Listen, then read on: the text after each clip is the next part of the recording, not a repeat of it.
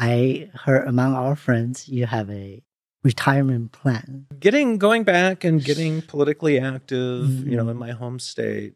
I was always going back to Nebraska, and I did make a promise to the kids after the bill passed the second round to the third round. I promised them that if it passed, I would come back and I would fight for them. This is the Transparency Podcast Show. This is Jessie. I wanted to get a chance to let everyone know what's been going on since my move to Nebraska.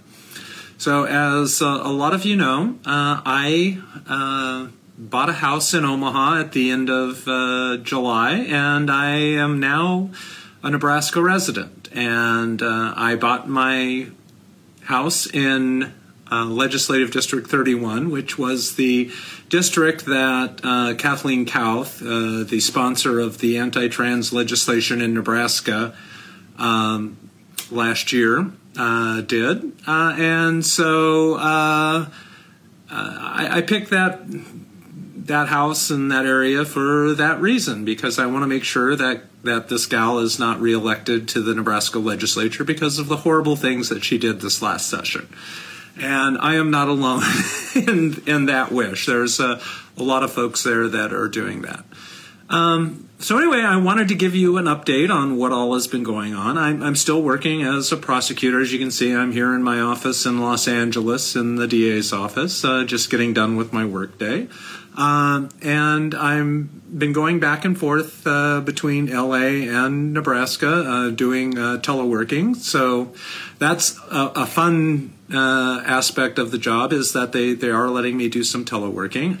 I have made a lot of contacts in Nebraska, and I am now, I can say that I am one of the delegates to the county party central committee for the Democratic Party for Douglas County. So I'm getting involved on a local level in politics. I've met with so many state senators from Nebraska during the course of the last few months, some as they've been getting ready to announce their own runs, some that have been involved in not being up for re-election, but supporting those who are. And so I have met a ton of folks, and I have met with campaign consultants. I have met with individuals who are treasurers. And so I've started laying the groundwork for a potential run. I have had so many people telling me that they want me to run for this office in Nebraska, that Nebraska needs to hear my voice and that they need to see me involved in the political process there. It is somewhat of a daunting task to be able to do that. And I have been working at that, looking at that. I actually met with one of the elected state officials there, Deb Neary, who is on the Nebraska State Board of Education. Interestingly enough, Deb served on the State Board of Education with my high school basketball coach, Robin Stevens, who was an amazing man. He got taken out in the election last year by the group's Moms for Liberty type folks, those folks who did so horribly yesterday in the elections, thank goodness. But I met with her, and one of the pieces of advice that she gave me was to not announce that I'm running too early. That there is time, that I don't have to announce that I'm running right now. And frankly, I can't announce that I'm running right now because I am snowed down in work, and I'm not ready to retire just yet. I do have more work that I need to do. So I'm going to continue to explore the process. And like I said, I have campaign officials who are lined up, who are ready to work on my campaign and ready to join in helping to get me elected to the legislature there. So I am not making an announcement just yet that I am running. I am looking at the prospect of it. There's no need for me to get involved in making an announcement now. I'm attending meetings. I'm meeting folks. I'm meeting people. I'm door walking in my area to work to get a Democratic congressman for the 2nd District. So that is important, and that allows me to get out and to meet people in the community, and I want to continue to do that. I want to get myself ingrained into the Omaha community, especially the Millard area where I'm living. There's some amazing folks there, some of my friends that I've known long before I decided to move back to Nebraska are in the area, so I get to see them. And so I'm not making the announcement right now that I'm running. I do need to take the next couple of months because of some things that happened at work. I had an attorney that had been assigned to my unit for a large number of years who got transferred a couple weeks ago. And this is the second lawyer that I've had transferred out from under me, and I had a third retire, and I've only gotten one replacement. So when I took over this job, I had 4 lawyers I was supervising. I'm now supervising 2. Our workload has increased dramatically, and so I have to spend the next month or 2 totally reorganizing my section, and that means that I do not have time to run a campaign in Nebraska to do that at this point. It doesn't mean that I don't have the ability to get out and meet people and start getting involved in the community, which is what I am doing. But I can't announce that I'm running at this time just because it would not be fair to those folks who want to see me elected if I cannot dedicate full time to running for office, which is what it's going to take. I love Nebraska. It was so cool. I had to blow out my sprinkler system at my house so that the pipes don't freeze during wintertime when I was back there. I'm getting ready to head back. I'll be there. I'll be home on Friday. And we'll be there, through Thanksgiving and a little bit after that.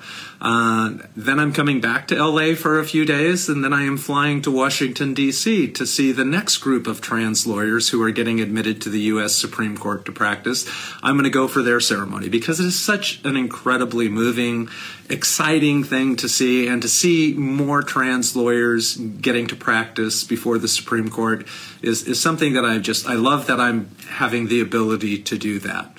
And so with that, that is kind of my update. After I go to D.C., I'm flying back to Nebraska for a little bit, but I do plan on spending Christmas here in California, hopefully getting to see my kids and folks and get to enjoy my hot tub. Yes, I'm sure I'm going to get a lot of comments that I need to buy a hot tub in Omaha for my house, and I may end up doing that.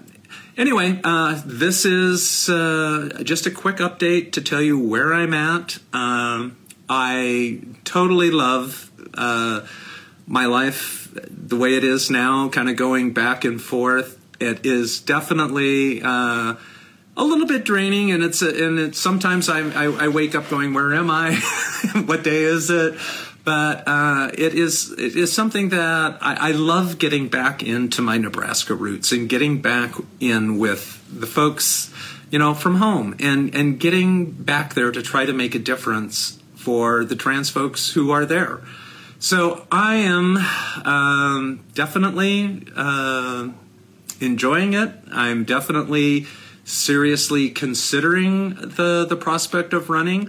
The interesting thing is I am already inside the sitting state senator's head. She has taken to the airwaves in a podcast out of Australia. I've posted it on my story, and I think there's a little bit on what I've done a post on it. But she definitely does not like me. I make her nervous. I somehow it makes her feel bad to identify me as being a woman, because in her mind I'm not a woman, and I never will be a woman. So therefore, she needs to legislate against my being able to function in society, which is so sad, because there's so many amazing trans people in this world, and wanting to try to eliminate us and not be able to participate in society is just so incredibly wrong. And as we found yesterday with the election cycles in the multiple locations where we have fought back, and I think there were 24,000 school board seats up for election yesterday, and Moms for Liberty is touting their 50 wins. That is not that is not a good time. So anti-trans, anti-choice are both horrible political positions to stake out, and my state senator is somebody who believes there should be no abortions and no trans people should exist. So it's something that I feel very strongly about fighting for. Taking the medical decisions out of the hands of patients and doctors is so wrong, and is so wrong. So I'm going to keep at it. I know I've got a question from somebody wanting to know when my last day in the office is, and I don't know. The honest answer is I don't know. I don't know when I'm going to retire. I don't know if it's going to be next year or if it's going to be the year after. It all depends. I have a lot of things to think about, a lot of things that I need to consider. Being able to run an effective campaign, being able to do it fully, and be able to be fully invested in it is something that if I'm going to do it, that is what I'm going to do. And I just don't know whether I'm going to have the bandwidth to be able to do that this election cycle, or if I may have to wait. But one thing I can guarantee you is that I will be out there pounding the pavement to make sure that Kathleen Kauth is not reelected as a state senator, because she is so wrong for the state of Nebraska and has done so much harm to the unicameral system that we have there, and one that I love. So I am definitely, that is nothing that is off the track. I am going to be working tirelessly to do that. And to that end, I do have to testify, I believe on the 28th in Lincoln. There's a public hearing on the gender affirming care for minors rules that have been established. Those rules are draconian. They are way too detailed and too restrictive. Basically, a kid has to undergo almost a year of therapy before they're even eligible to take any type of medication. And the therapy has to be non-affirming. And that goes against all of the dictates of medical professionals, and especially counselors and such. They're asking them to violate their professional rules of responsibility and conduct, their professional rules of how to treat patients. And it's a horrible, horrible restriction, a horrible law, and I want to take my part to at least go and testify and explain why it is and why it should not be in place. I have a feeling that we're going to end up with having to go to court on these issues, and I may be able to help fight on that. So, and somebody's asking, how do they come up with these rules? Well, they go to all of the gender-critical folks and find the most draconian things that they can figure out that will make it look like they're giving an option to somebody to pursue gender-affirming care, when in fact it's you've heard of the carrot and the stick, right? Well, they have a carrot, but you never. They have a stick, but you never get the carrot. They keep putting requirements in front of you to do certain things, promising that you'll be able to get blockers or hormones, but yet you never can, because they change the goalposts all the way through. Their goal is to deny kids the ability to